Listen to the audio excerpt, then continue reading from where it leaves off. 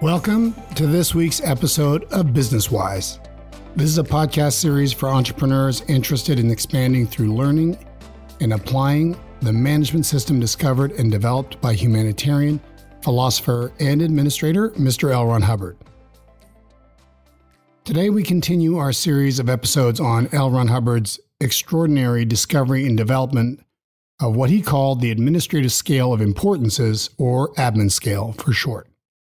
And today we start on the next level down the scale, which is orders. What we have covered so far, as a refresher, or if this happens to be your first listen to Business Wise, are the higher points of the scale, which from the top are goals, purposes, policy, plans, programs, and projects, which we just completed. And so now we are on the seventh level from the top and digging in on a subject everybody already knows everything about, or at least one would think so. Since of all the levels on the scale, this is probably the one that everyone uses the most, and that is orders. Yes, we all know about orders, taking them, giving them, watching others give them to others, giving them to ourselves. Orders is orders, as some character actor is likely to say in some old war movie. Orders is orders. Everybody knows what an order is, supposedly, but let me tell you something about orders that you may not know. Orders are supposed to put in order. That's why they're called orders. They're not supposed to create chaos. But unfortunately, they often do.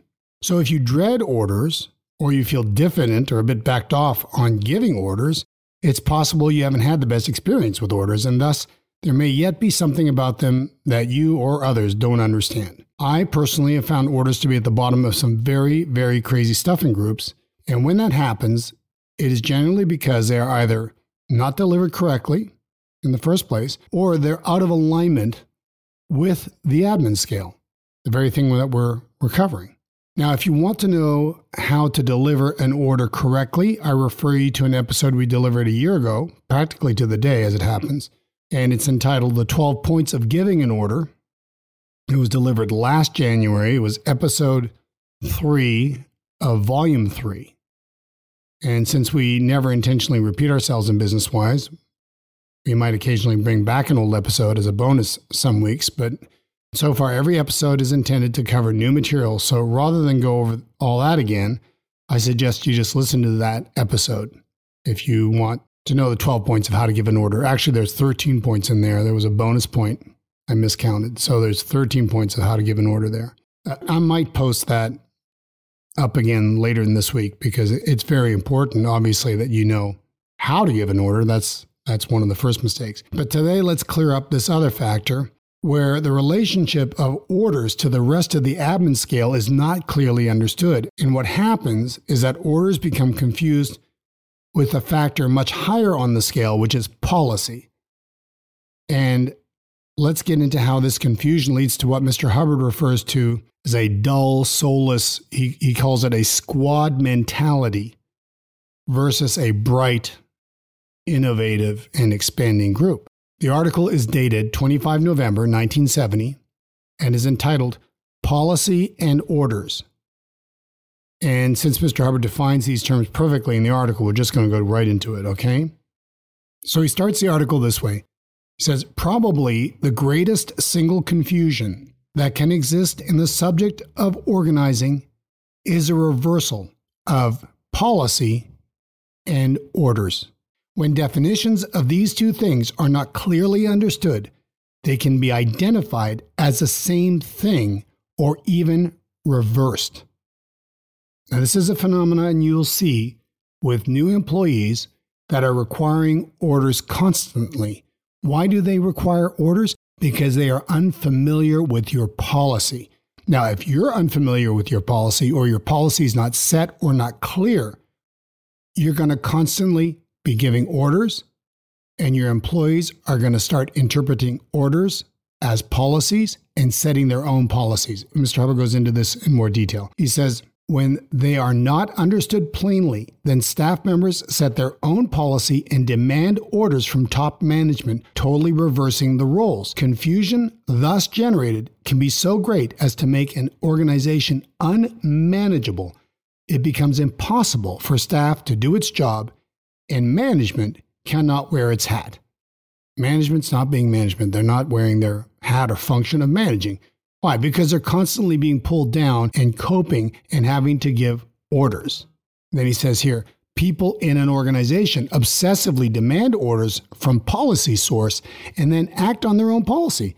This exactly reverses matters and can be a continual cause of disorganization. As policy is a basis of group agreement, unknown policy or policy set by the wrong source leads to disagreement and discord. I remind you and request of you, re-listen to the earlier episodes on policy.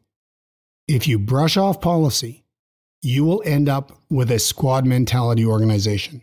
You must establish policy and make it known within your group. We've covered earlier episodes to this one we did on the admin scale on the vital need for policy in an organization. It gets short shrift amongst the members by and large.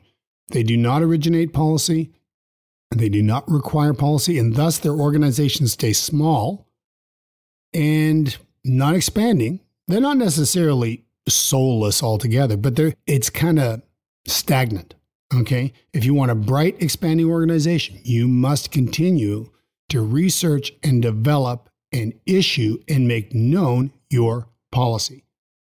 Otherwise, guess what? You're going to be asked for orders all the time. Anyway, he gives some great examples here. But before we get into the examples, he gives you a very interesting why or reason why we have this situation common in groups. He says, this is not strange as we are dealing here with principles rather new in the field of organization, principles which have not been crisply stated. And then in all capital letters, there is no exact English word for either of these two functions. Understand? The words policy, the words orders are so cavalierly, I guess you could say, used in the field of management. You talk to two different management sources, if you want to call them that, and they will have different definitions of what policy means and what orders mean. And the fact that they have not been defined with precision is part of the reason why you're having these issues you are within your own group. All right? So let's refamiliarize ourselves with these terms, starting with the word policy.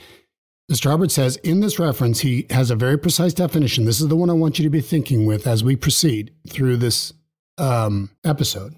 Policy means the principle evolved and issued. By the way, this is all capital letters from Mr. Hubbard, right?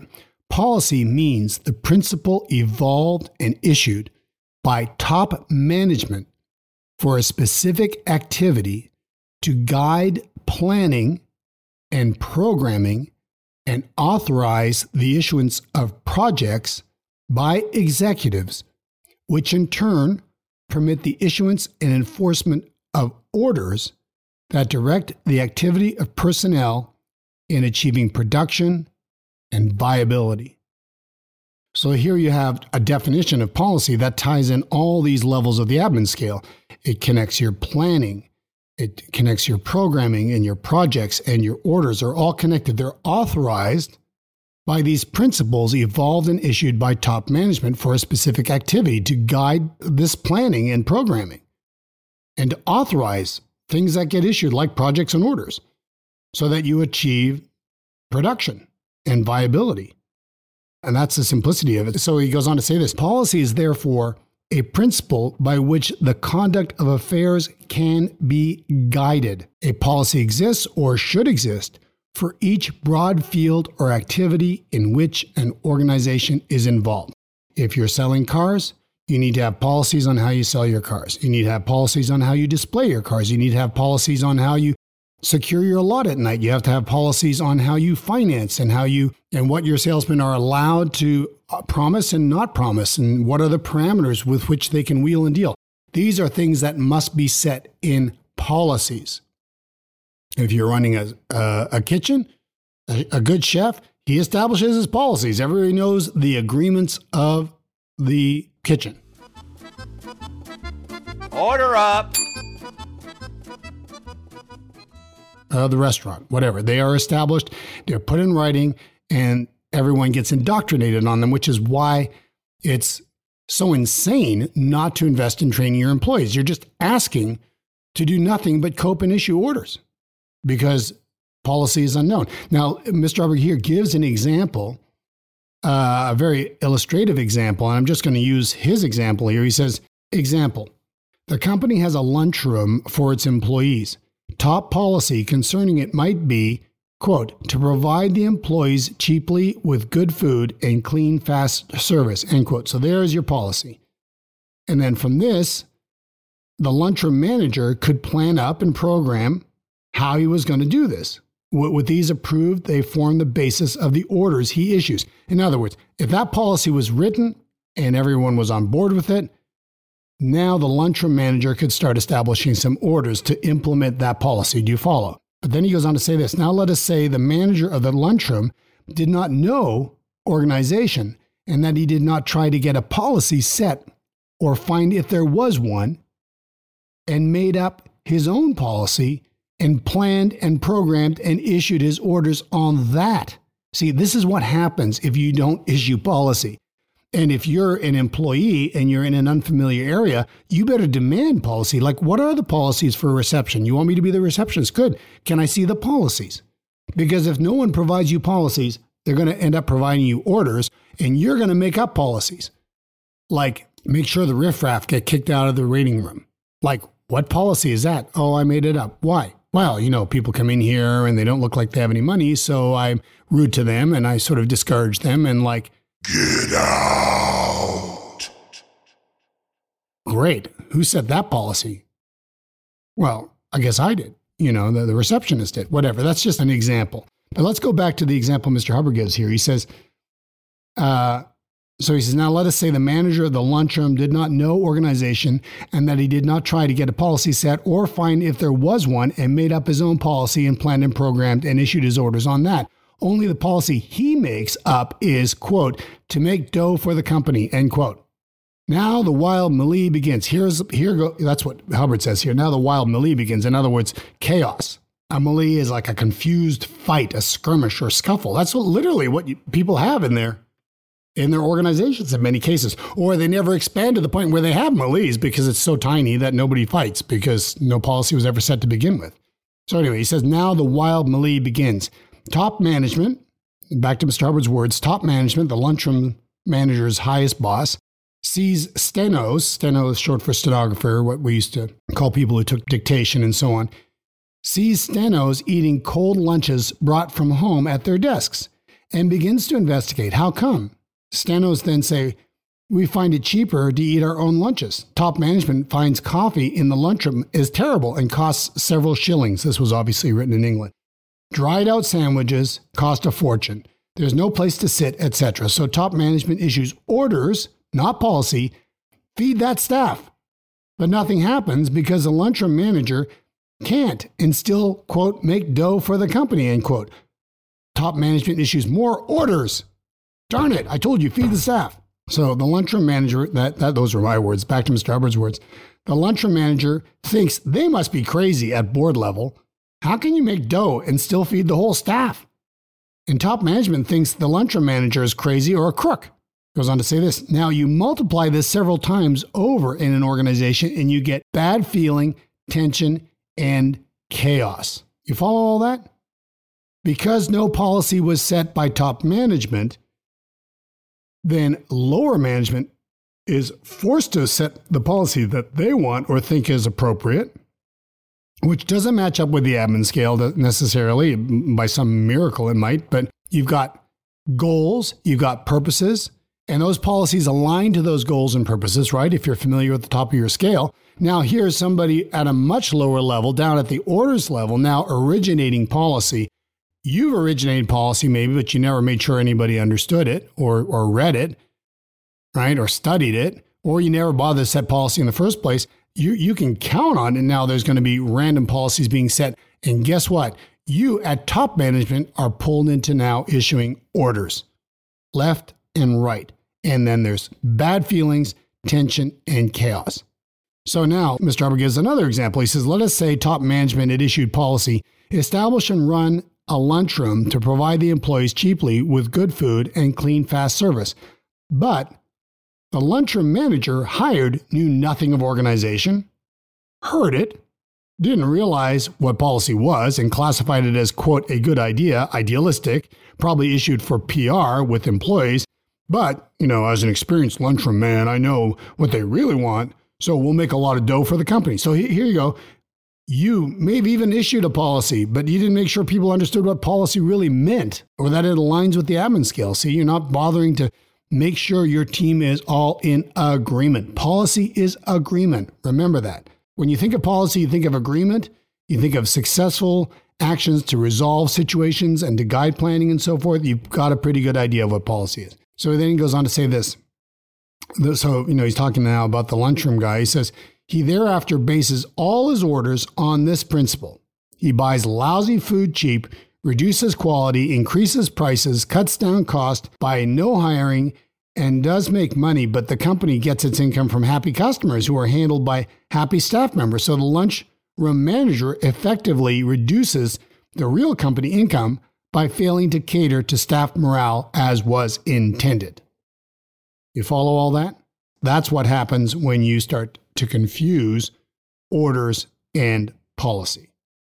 And it starts by, A, not making sure people understand what those things really are, and then, of course, failing to issue and educate and enforce policy. He says this interesting datum. He says, it is a complete fact that no top management can predict what policy will be set by its juniors. It's hilarious. You just never know, Yeah, I set up a policy, in my sales team that, that the sales is the most important thing. It doesn't matter how you get it. Something like that, instead of like, make sure you put in adequate exchange with your customers or something like that. It's just like it gets set randomly and it causes endless confusion.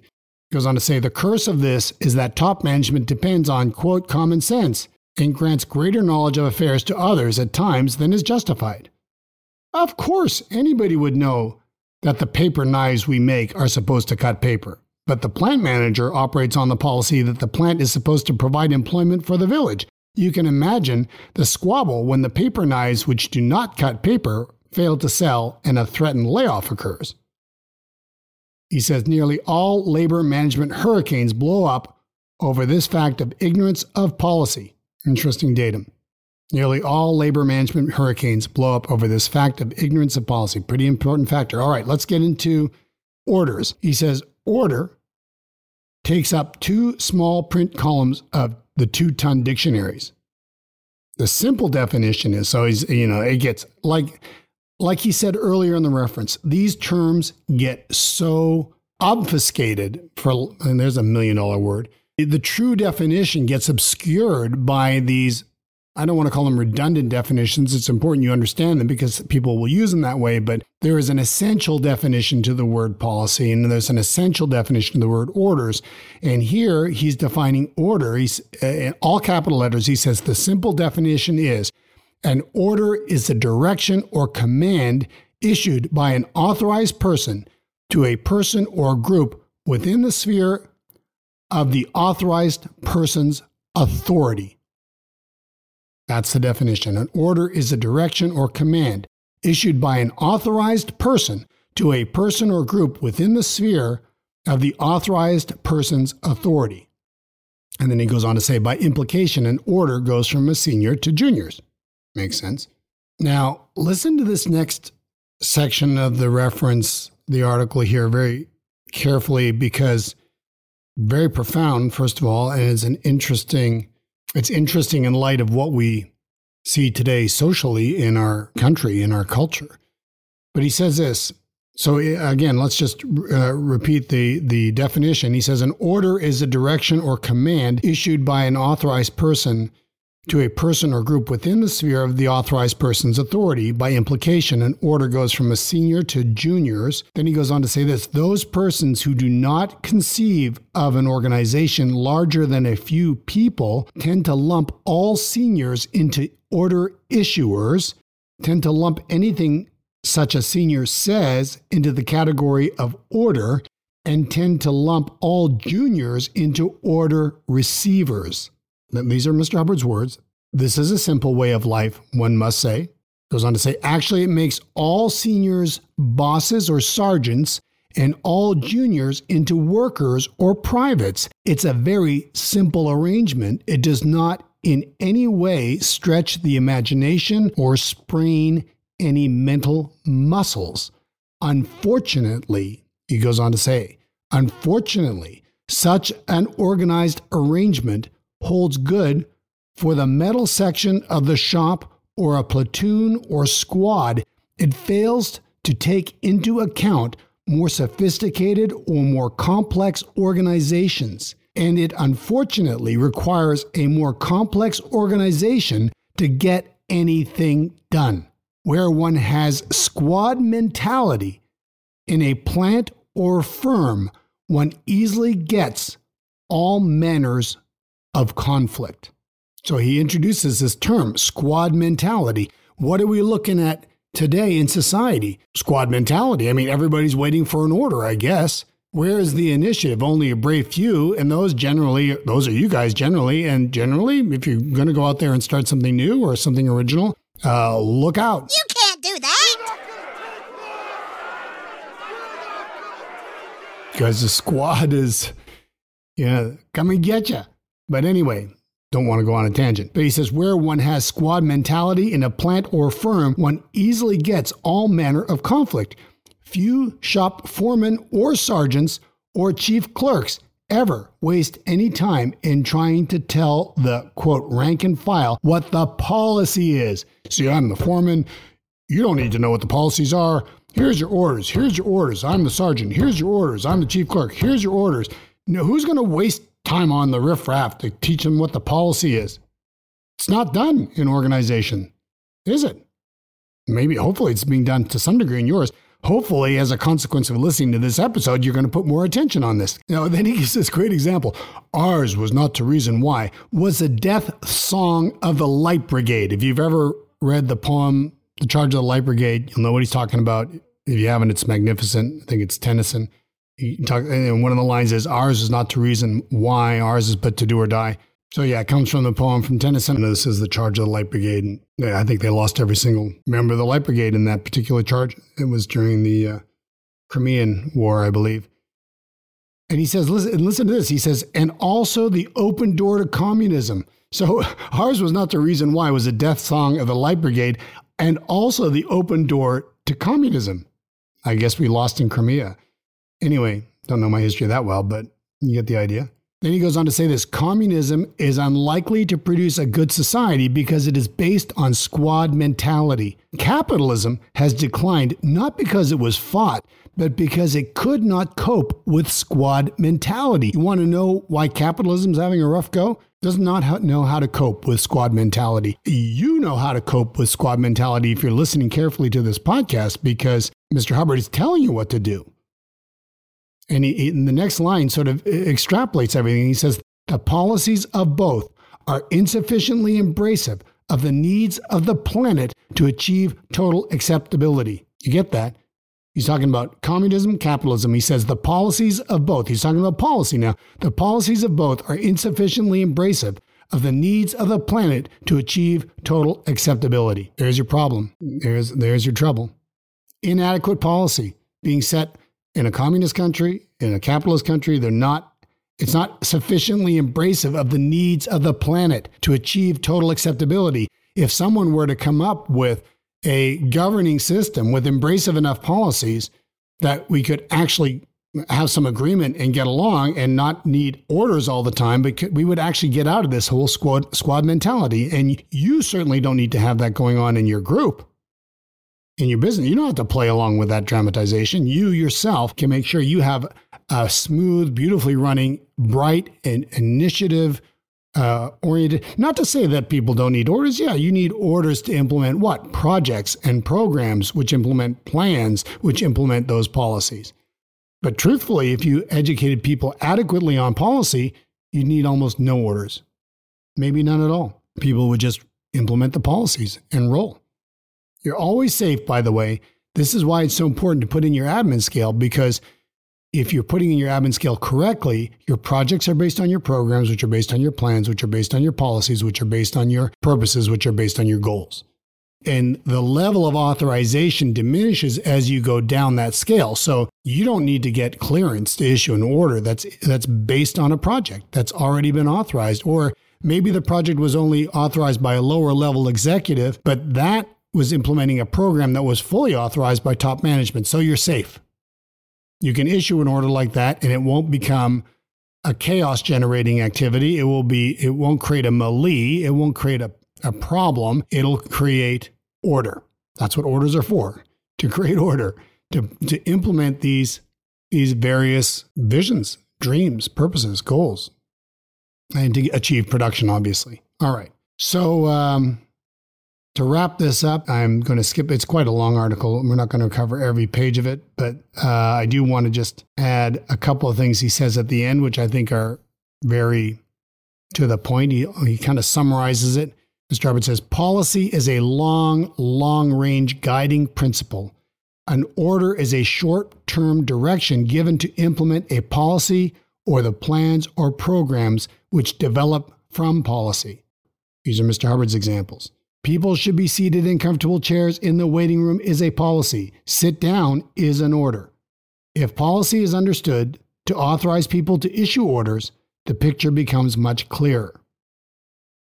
Unless an organization gets this quite straight, it will work in tension and in internal conflict. When an organization gets these two things completely clear, it will be a pleasant and effective group. L. Ron Hubbard. Wouldn't that be something? A pleasant and effective group. How about a pleasant and effective nation? That'd be kind of cool. Anyway, it will come about because you, the listener, are putting these clear-cut definitions and this admin scale to work in your group. And if enough of us do that, this will become the normal. And no longer will the squad mentality be the usual. At least that's what we're postulating over here. And I'm sure you join us in those postulates. So, all right, that wraps it up for today. We'll probably do, I think, just one more. Because you've got that other 12 points or 13 points of giving an order, I'd like you to listen to that. I think we can wrap up orders with one more episode.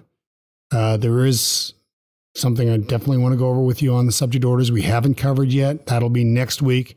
For now, hope you got something out of this one. Please give us a like if you liked what you learned and what you've heard, and leave us your comments. Write us at info@wiseeastus.org. Thank you very much for listening. We'll talk to you again next week.